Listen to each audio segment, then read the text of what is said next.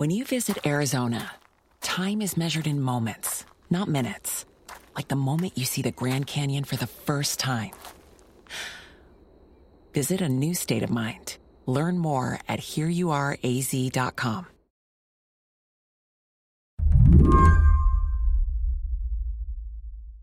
Jasmine Garsd is a reporter and a podcast host over at NPR. But for the rest of this show, the thing you really need to know about Jasmine is that she loves soccer. I don't know what it is with soccer. I consider myself a very rational, scientific person. And when the World Cup rolls around, I just become just this extremely obsessive,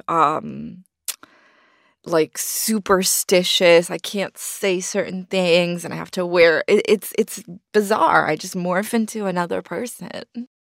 As she does every World Cup, Jasmine is rooting for Argentina, her home country. When she says she's superstitious, she means it. She's got trouble watching the game if it's too close. And she also has these lucky socks she wears when Argentina's playing. They've got avocados on them. It's a little unclear how these socks work. When we played against Mexico, I wore one lucky sock. Just one? Because we were coming off the Saudi game. Argentina lost when they played Saudi Arabia early on. And I was like, maybe both lucky socks it's just too much power in my hands and my feet. So I was like, I'm going to just wear one. And then during halftime, a friend texted me and was like, put the other one on now. Argentina won that Mexico game. Then Argentina beat Australia and the Netherlands. Today, Argentina advances to the semifinals against Croatia. Jasmine says, while her home team operates as a unit, everyone knows that there is one player whose grace and focus is going to be center stage anytime Argentina takes the pitch. That player is Lionel Messi.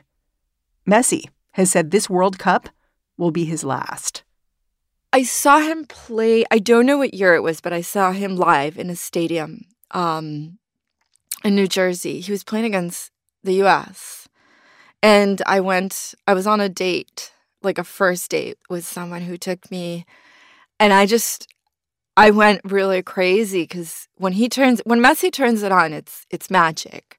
The thing about Messi is... What does it look like when he turns it on? He's very strategic. He creates goals really well. He creates opportunities for other teammates, which is really important. He opens up the field. Yeah, he's he'll get it and he'll open up the field and he'll pass it to the right person, which is every bit as important as being the goal maker, right? So anyway, I was on this date with this guy and I saw Messi and I was just going crazy. And at one point, I'm screaming and I look over and this guy is just looking at me a little horrified. I'm like, if you can't handle me at my soccer worst, you don't deserve me at my civilian best. Oh, I love that.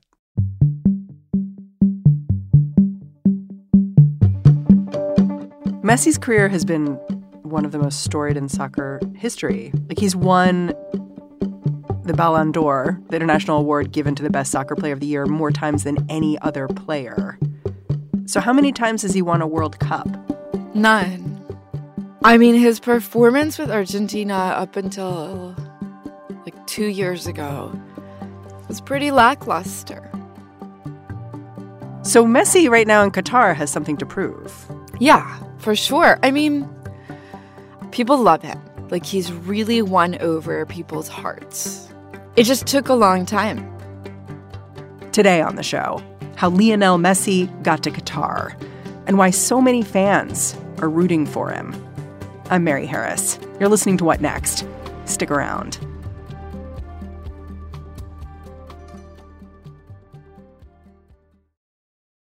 This episode is brought to you by Discover. When it comes to your finances, Discover wants you to know they are the credit card that is always there for you. With 24/7 U.S.-based live customer service, everyone has the option to talk to a real person anytime, day or night. Yep, that means no more waiting for, quote, normal business hours just to get a hold of someone. We are talking real service from real people whenever you need it. Get the customer service you deserve with Discover. Limitations apply. See terms at discover.com/creditcard. So let's start from the beginning. One of the things I learned from listening to your podcast, The Last Cup, is that in Argentina, there's actually a word for a soccer star like Lionel Messi, pibe. Can you describe what a pibe is? Yeah, un pibe is a boy. And it's like kind of a neighborhood kid, you know, like an everyday kid. And the soccer dream has always been known as el sueño del pibe, like the kid's dream. What's the kid's dream? It's a dream of becoming a soccer superstar, it's a dream about social mobility. A lot of times it's a dream of getting out of poverty. I think it would be like hoop dreams in the U.S., you know? Huh. How did Messi embody that dream? He was a kid from a working class background. His dad worked at a steel factory. His mom cleaned houses for extra money. And he was extraordinary on the field, just extraordinary. And the dream is that you're so extraordinary, you're going to save your family. You're going to make it big. You're going to get everyone out of their station in life. It's really a dream about social mobility. But most of all, it's a dream about your countrymen adoring you and just singing your name, and you're going to become a star.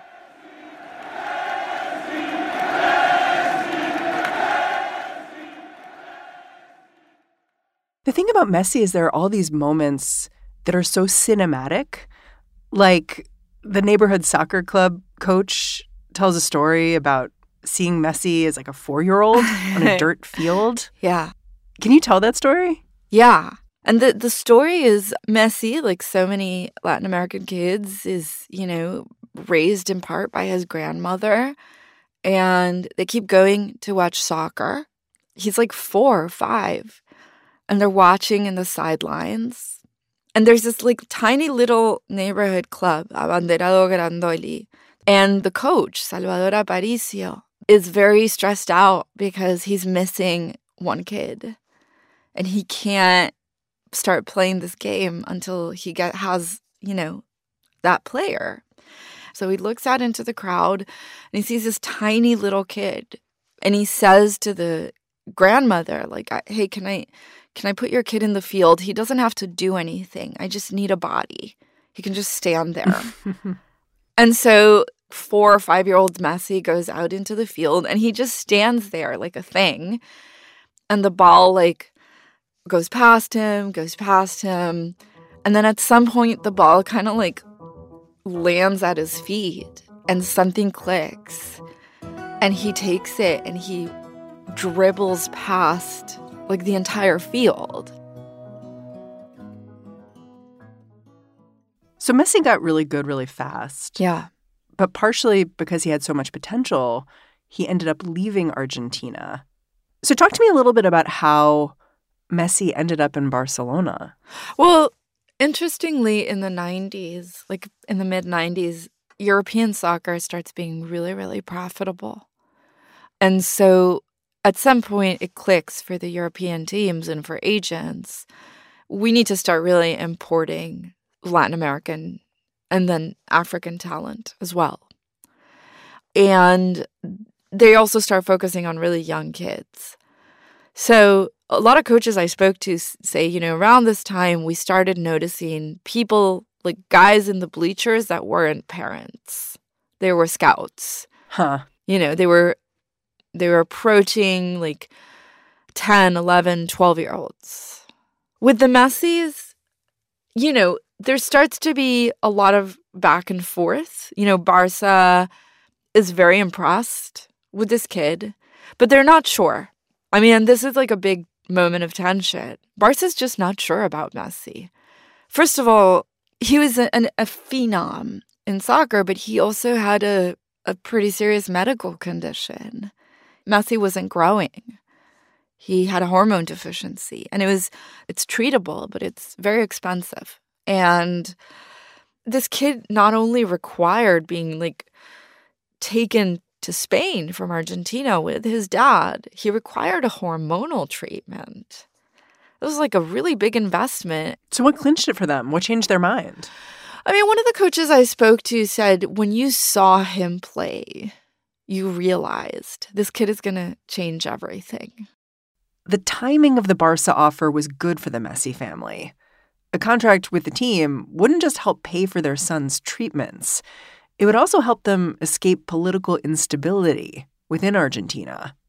Around 2000, 2001, Argentina is hitting like a desperate economic crisis. I mean, it was like 20% unemployment at some point, 23% unemployment. And so they realize things are getting really bad here.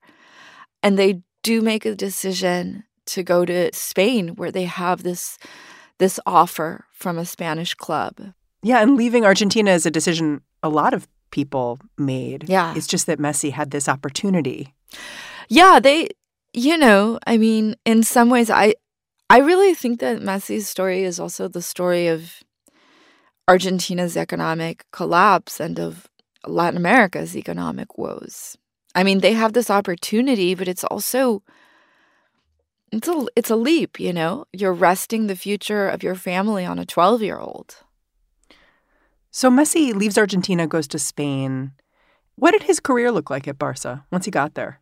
Oh, he was brilliant. I mean, we talk a lot about the immigrant narrative in this podcast. I mean, Messi understood by age 12 or 13 that he could not fail because the entire family kind of depended on him. So he would train all the time. All he did was train. And according to people who know him, then he would go home and lock himself in his room and cry by himself. And then he would go train. Why was he crying? Was he crying because he missed home? Was he crying? He missed home. He missed his friends. He missed his family. And his life had just become training. It was very difficult for him. But all that training paid off. It didn't take long for commentators to start comparing Messi to a different Argentine soccer legend, Diego Maradona. He starts rising meteorically. Lionel Messi, the teenage wonder kid. Well, Messi's the man who's been awarded the number 30 shirt for Barcelona. One of his biggest supporters is Maradona.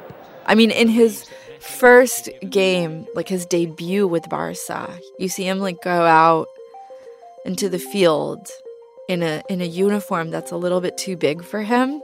He's playing Porto FC, a Portuguese team. And he doesn't score a goal, but everyone, like the commentators, you can hear them in Portuguese saying, he's like a small Maradona. He's amazing. Deco, back to Eto'o, opens it up to Leo Messi. Messi can 11 it. Whoa! Ladies and gentlemen, we have a game of football here in the Camp Nou.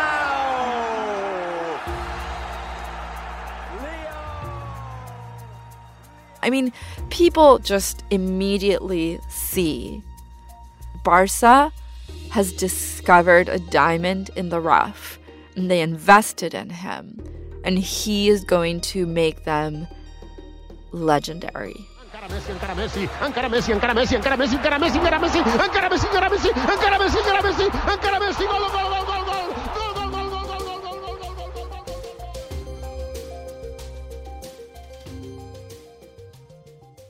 So Messi basically gets trained up in the Spanish way of playing soccer, right? Yeah. But he still wants to play for Argentina's national team.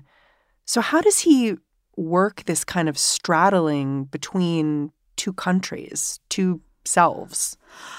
I mean, it's interesting. It's like this constant identity crisis. The coaches we spoke to on the podcast say that when he arrived, he was excellent. He was very much a pibe, you know, a South American boy, meaning he was very individualistic. He played super aggressively. You know, he improvised like a jazz musician on the field. That's our style. And he wouldn't pass it. At first in Spain, they're like, listen, you got to pass it.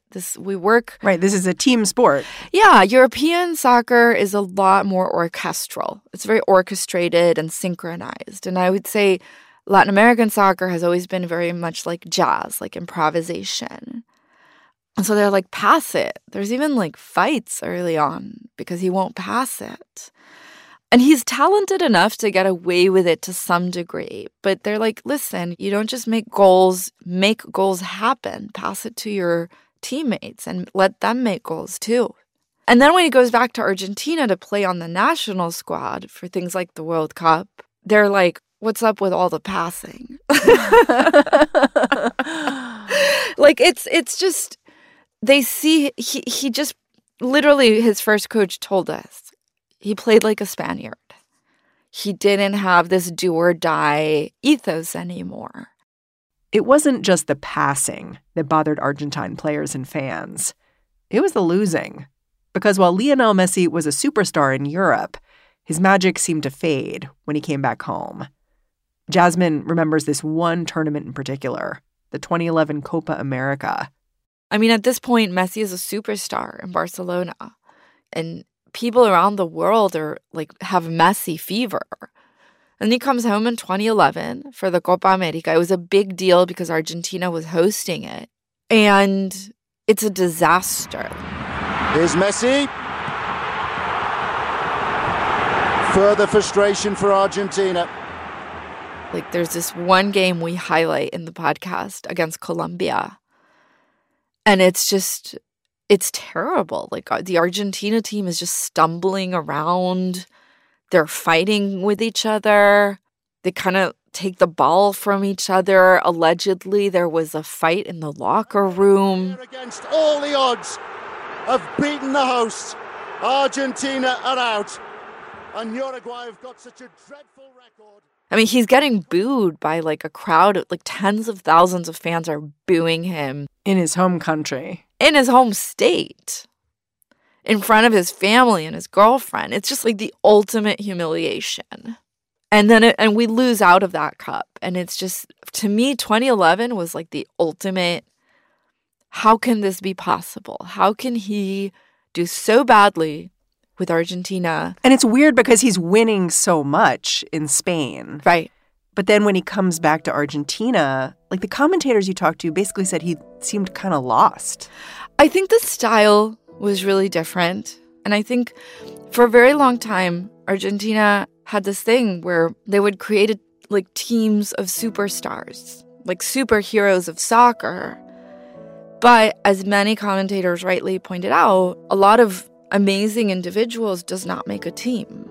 A team makes a team, like people playing together. And so for a very long time, Argentina is trapped in this almost like freelancers, you know, who play with each other for World Cups and major international tournaments, but they're not really a team. And Messi is very used to playing with like a team, like a family in Barca. Did Argentinians blame Messi, though, for all the losses? Oh, 100%. The idea was, you're the best in the world. You do magical things with Barca for the Europeans.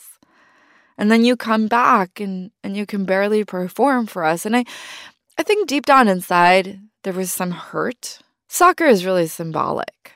You see it with the World Cup. I mean, there's all these like symbols and stories that have to do with a lot more than the sport, right? And I think Messi kind of represented this person, this kid who was super talented, and we lost him because of this tragic economic situation. And he could be brilliant somewhere else, you know? And then he would come home and he wasn't that good. And it was like, what, so you're good when you get paid in euros? Sí, que Messi se vaya de la selección. Messi nunca le hizo ganar partido a la selección argentina importante. Has Messi himself ever spoken about what it was like to kind of code switch in this way? Go from playing European soccer to Argentinian soccer and to feel so much heat from people in his home country? He hasn't talked about the code switching. His coaches have talked a lot about it. He has talked about how devastating it was for him to be critiqued and torn down in his home country. Like he's really talked about that, about just how much it hurt him, how angry it made him, how upsetting it was, how, this is what kept him up at night. This was what he wanted the most, was to be recognized back home. And yeah, he's talked about like how that broke him down. 2016 seemed to be a breaking point for Messi in Argentina. What happened? So in 2016, they get to the final for the Copa America, which is like the World Cup but just for South America. It's the South American Cup. And they get to this final with Chile, and he misses a really important penalty. And it's just very hard to watch him after that penalty kick. He's just like staring into space, kind of sobbing silently. And you can tell, like, this is a person who, this was his dream, to come back home. And this is the moment where he might not get to. And he realizes that. When we come back, how Messi won Argentina back.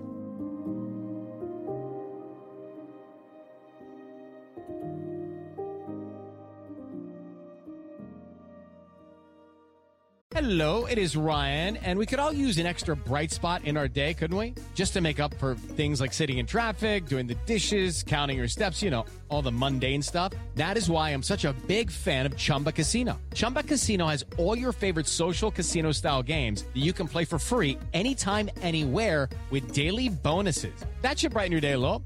Actually, a lot. So sign up now at ChumbaCasino.com. That's ChumbaCasino.com. No purchase necessary. VGW Group. Void where prohibited by law. See terms and conditions. 18+. This episode is brought to you by Progressive Insurance. Hey, listeners, whether you love true crime or comedies, celebrity interviews, news, or even motivational speakers, you call the shots on what's in your podcast queue, right? And guess what? Now you can call the shots on your auto insurance, too. Enter the Name Your Price tool from Progressive. The Name Your Price tool puts you in charge of your auto insurance by working just the way it sounds. You tell Progressive how much you want to pay for car insurance. Then they'll show you a variety of coverages that fit within your budget, giving you options. Now, that's something you'll want to press play on. It's easy to start a quote, and you'll be able to choose the best option for you fast. It's just one of the many ways you can save with Progressive Insurance. Quote today at Progressive.com to try the Name Your Price tool for yourself and join over 28 million drivers who trust Progressive. Progressive Casualty Insurance Company and Affiliates. Price and coverage match limited by state law. After that disastrous Copa America final in 2016, Messi announced he was done playing for Argentina. Reporters asked about his dream of winning with the Argentinian national team. All he said was, "I searched for it. It was what I wanted the most, and it was not given to me. Now it's over." After years of picking on Messi, ripping him apart for letting them down, you'd think Argentinians would be glad to see him go. Instead, his resignation shocked his home country. There was like a national meltdown. People were like, please come back.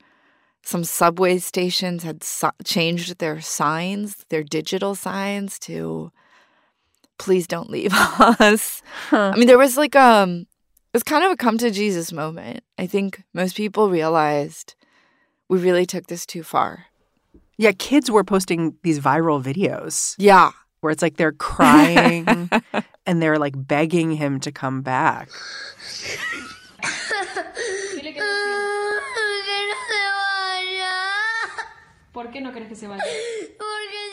Which is so, like, it's intense to think about little children being upset like this. Well, yeah, soccer is kind of a religion, and it's almost like you're a kid and you're being told Santa Claus isn't coming here anymore.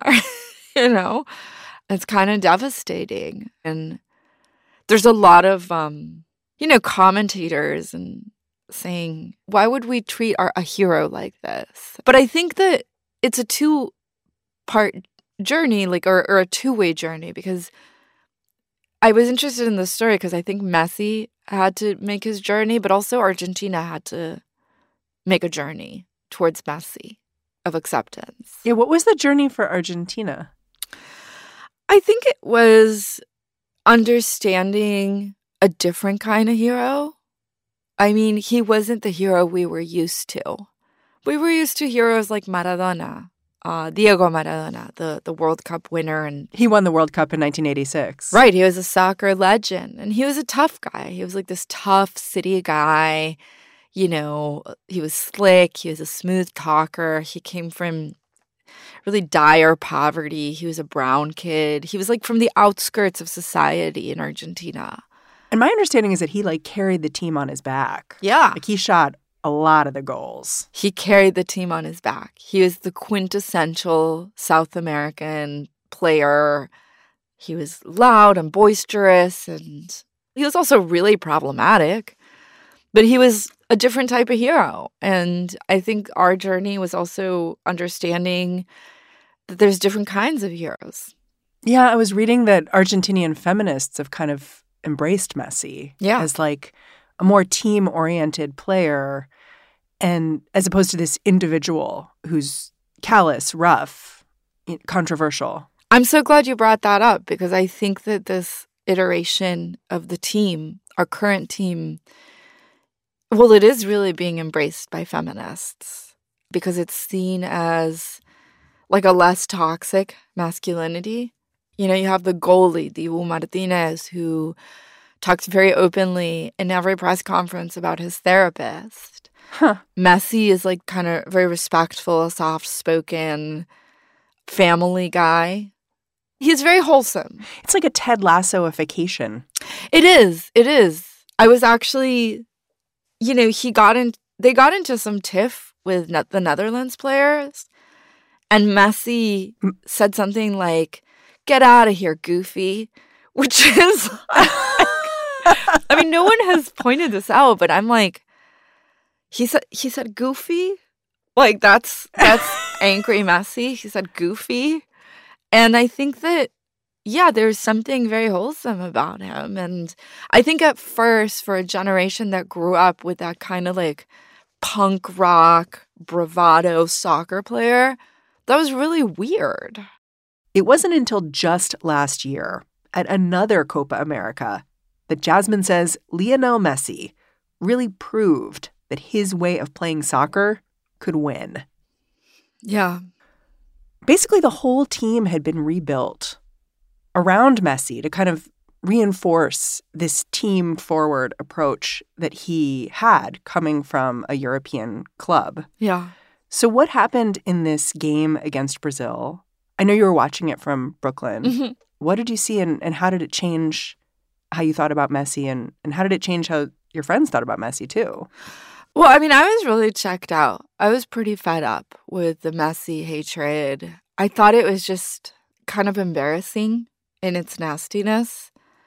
And I was also just tired of, you know, just this losing streak. It was like over 2 decades of not winning. So you weren't expecting much? No, I was at the bar, like, flirting with some guy. I was like, I'm not going to pay attention to this. It's also, you know, Brazil-Argentina. It's a classic. Brazil is, like, formidable. Like, their team is... Brazil plays beautiful soccer. They're a machine. Brazil versus Argentina is much more than a simple game of football. These jerseys make the world stand still to watch their games. Brazil in the yellow and green jerseys, Argentina... And so everyone assumed, myself included, this is going to be like, they're going to run over us with like a lawnmower. It's not going to be fun to watch. And it was like almost immediately we scored. And that's when I tuned in. Ball looking long. Di Maria got in behind. It's a mistake by the defense. Di Maria, a little chip, and he scores! Angel Di Maria has put Argentina in front of the Copa America final, and Brazil cannot believe it. But it was actually such a team effort. And what I loved when I was watching it, you know, Argentina used to have this thing, which was pass it to Messi. He'll fix this somehow.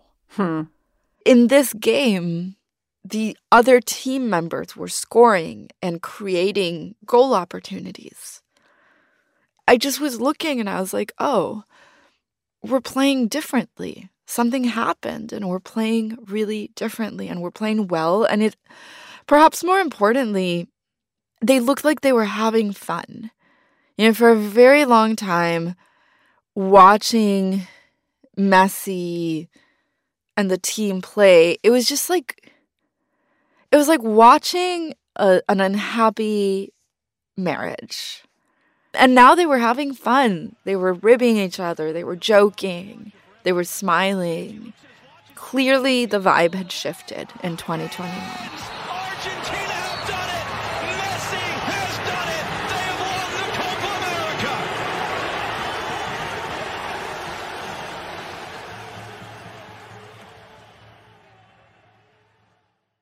So we're talking in the middle of the 2022 World Cup, a year and change after this victory for Messi and Argentina.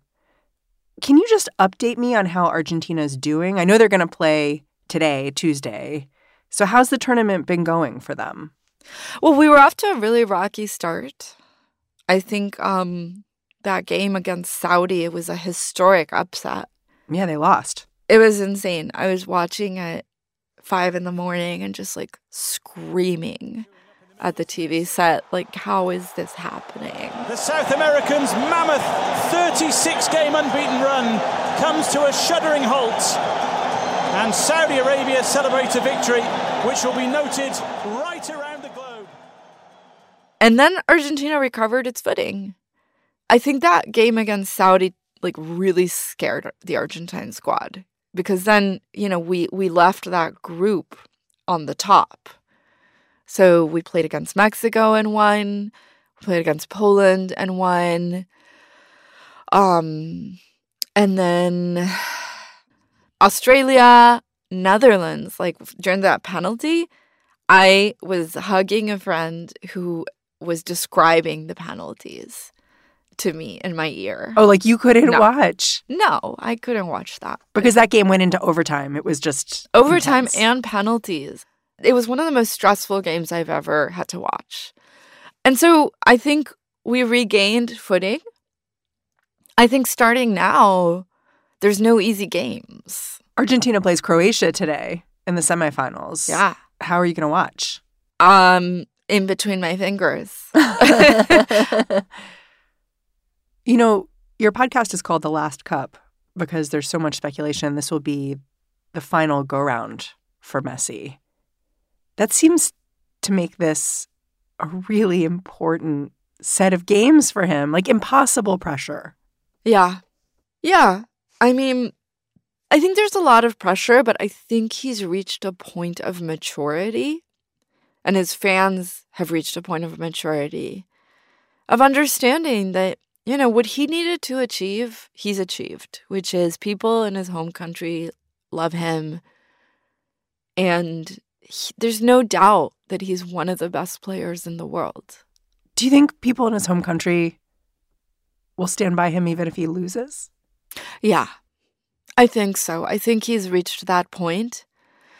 I mean, will he ever be this religious figure like Diego Maradona?